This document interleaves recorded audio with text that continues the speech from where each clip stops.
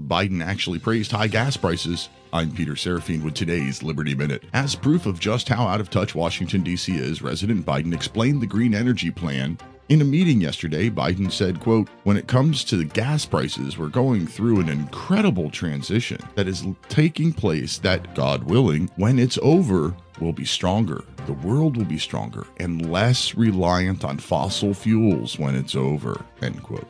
President Biden went on to praise himself for being able to, quote, "keep it from getting worse, and it's bad," end quote. Only after his admission of the planned price hikes to usher in so-called green energy and his self-congratulations did he pay some lip service to the millions of Americans forced to pay thousands more to fill up their cars and heat their homes. Find more news and commentary at liberty-lighthouse.com. Until tomorrow, si vis pacem, parabellum.